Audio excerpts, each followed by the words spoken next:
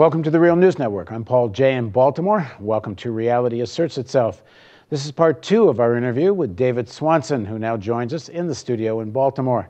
David's an author of many books, including War is a Lie, When the World Outlawed War, and War No More.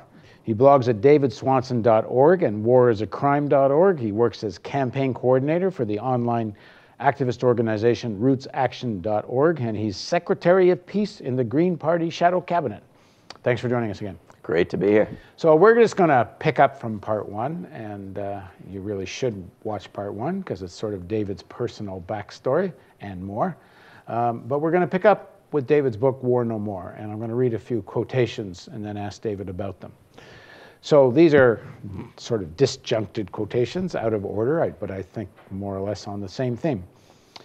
The most significant cause of war, I believe and argue in the book, says David, is bad information about past wars. The abolition of past practices and institutions means the same can be applied to war. Look at abolition of slavery, blood feuds, dueling, death penalty, decline in domestic violence, and its public acceptance. The first step in abolishing war will be to recognize that it too is possible. The anthropologist Margaret Mead called war a cultural invention. It's a kind of cultural contagion. Wars happen because of cultural acceptance, and they can be avoided by cultural rejection.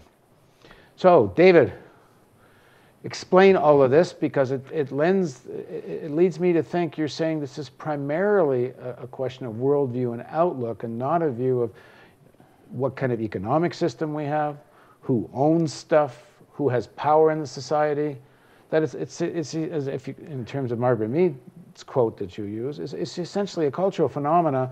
And so if we can get over blood feuds, we can get over war. But I think there are other institutions and factors and cultural traits, from capitalism to racism to xenophobia, that feed into war and that work hand in glove with war and that open people up to arguments for war. But the only thing that historians and anthropologists have found that correlates with the presence of war is cultural acceptance of war. And while we don't tend to glorify it as desirable the way that you heard back prior to World War I, we have a lot of people, the vast majority of people in this country, think it's necessary, think you can't get rid of it. And some of those people think it's part of human nature. So it's important for people to understand that war is relatively new, that in 100,000 years of this species, maybe 12,000 years, have seen war very sporadically. They'll tell you there's always been a war someplace, but of course there's always not been a war many, many some places. Countries have gone for centuries without war.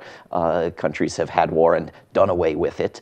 When you look at how wars are decided upon, it's completely random. The same incident can be used as an excuse for war or not, depending on the decisions of individuals, not of some major force or anything in our DNA. And so when I say that the cause of war is people's bad information about past wars, what I mean is that a majority of Americans think Iraq benefited from the war that destroyed Iraq. Americans think... Do they really believe that? If you believe the polls, yes. And a strong plurality believe not just that the Iraqis should be grateful, but they are, in fact, grateful. And I fault the peace movement somewhat for our overemphasis on the cost to the aggressor nation. We want to focus on the self-interest. We want to tell people the financial costs, the costs to U.S. servicemen and women, although as we call them, although I don't know what the service is, and not enough on the overwhelming damage of the war to the other side. So, less than 1% of the deaths in these wars are to Americans. But all the talk about the deaths in the wars is of the Americans. So people don't understand that we're dealing with one-sided slaughters, that it's children and old people and women primarily who are dying in these wars. They don't have a picture of that. And so they're more open, therefore, to the idea that a war is necessary or that a war is beneficial. And so when I spoke in our earlier interview about the great victory of stopping the missiles into Syria. A lot of people opposed sending missiles into Syria because the Syrians weren't worth it. They weren't worth that benevolence. But let's go back, because I think there's kind of two different parts to this argument. Is war part of human nature? that's one question which needs to be dealt with. Yeah. Then once you deal with that question, and let's talk about that, then the question is war primarily a cultural phenomena, or is it a culture reflecting the interest, fundamentally economic interest, of various people, classes, strata within a society who will benefit from that war? So, I mean, the human nature one, I'm sure we agree on pretty quickly, and I think... But not everybody. Well, not everybody. So let's talk about that a little bit, because the argument is that from the beginning, humans fight over lack of resources.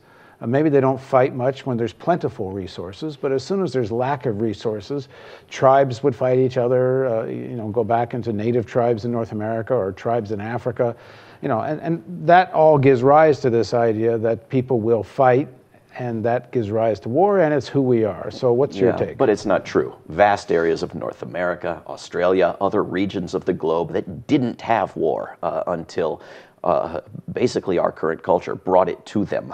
And tribes that anthropologists have reported on, where you'll ask a man, why would you not shoot that arrow that you use to hunt animals at that human who was coming to enslave you and your family members? Why would you not shoot it? And the response is because it would kill him.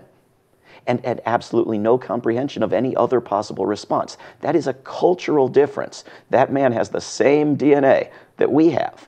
And so war is something that's in our culture.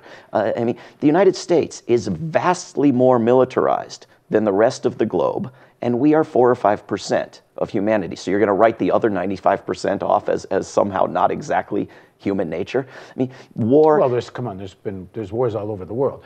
I mean, the African tribes did fight each other, and native tribes did go to war with each other. But I think you got to add something. Nobody gets PTSD from war deprivation. People have to be conditioned heavily to participate in war, and they've gotten dramatically better at that conditioning over the past 75 years, but not at the deconditioning. And when they come back out, they suffer. Yeah, war is not natural, and war used to be... But I'm not saying war is natural, but the culture of war, for example, you would have war dances amongst native peoples in North America. You would have war parties. There was a culture that under certain conditions you would go fight. But I'm not suggesting it's human nature. It's at times when there's lack of resources and the existence of your tribe is in jeopardy, you might go and fight another tribe over lack of resources. But the culture mirrors what's coming out of the economics, which is you might starve otherwise. That argument makes so much sense that a lot of people have gone and researched it.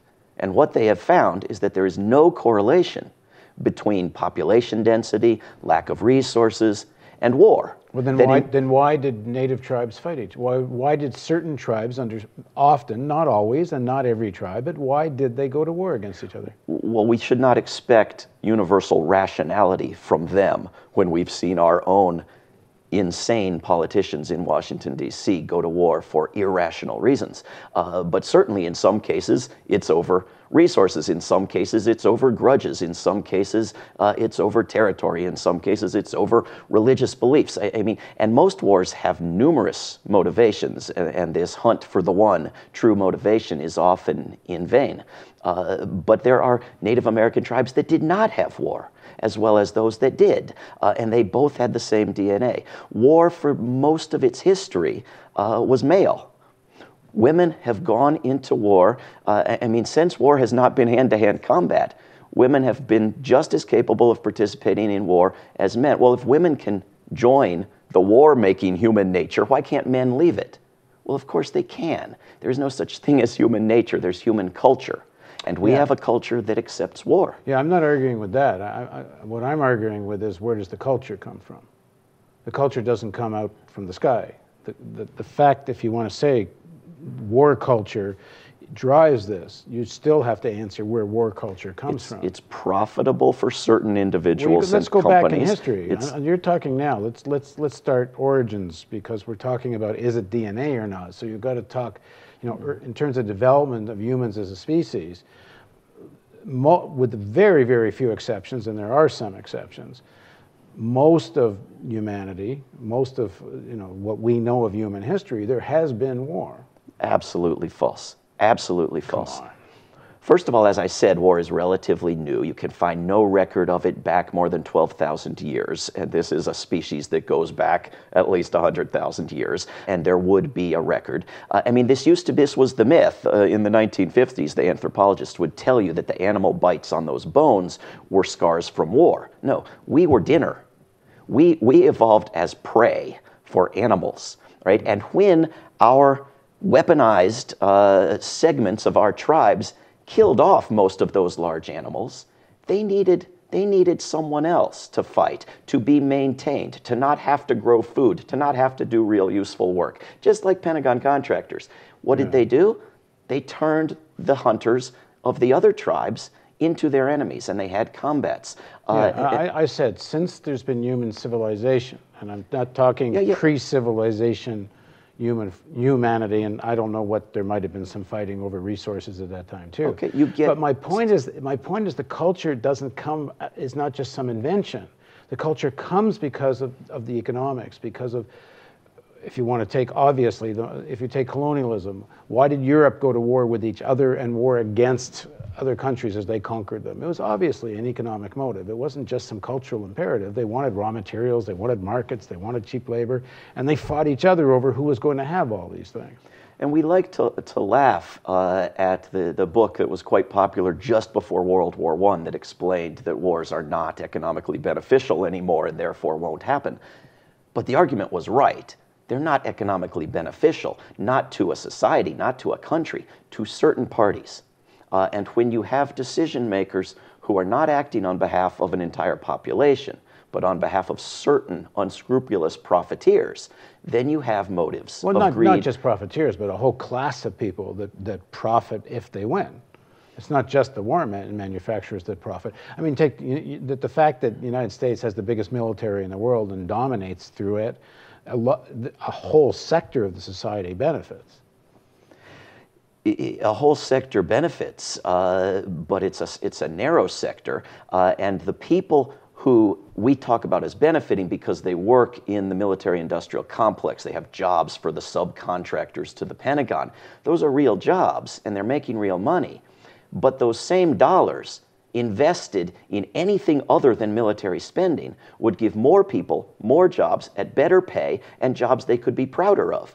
And so it's actually a drain on our economy. I mean, the studies that have been done by the University of Massachusetts Amherst that look at what you get in the way of jobs for the same dollar if you put it in green energy or education or anything other than the military. And we've done these interviews, and if you search Bob Poland's name, you'll find a lot of the information from these studies. And nobody disputes this. There's not another case. This is the economics.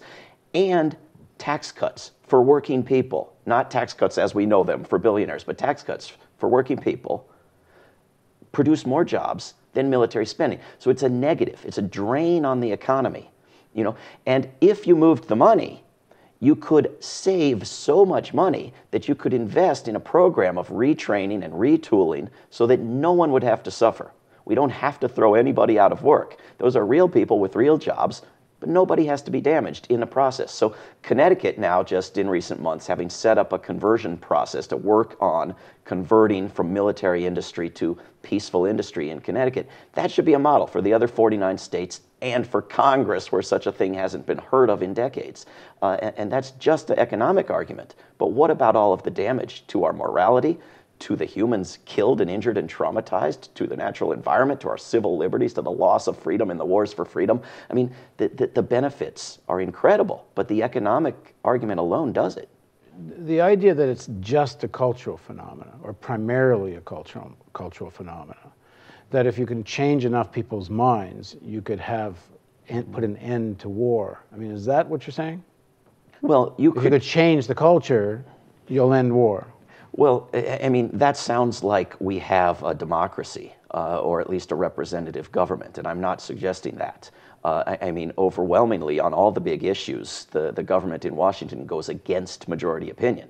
I mean, there's no question, and war is not an exception in those terms.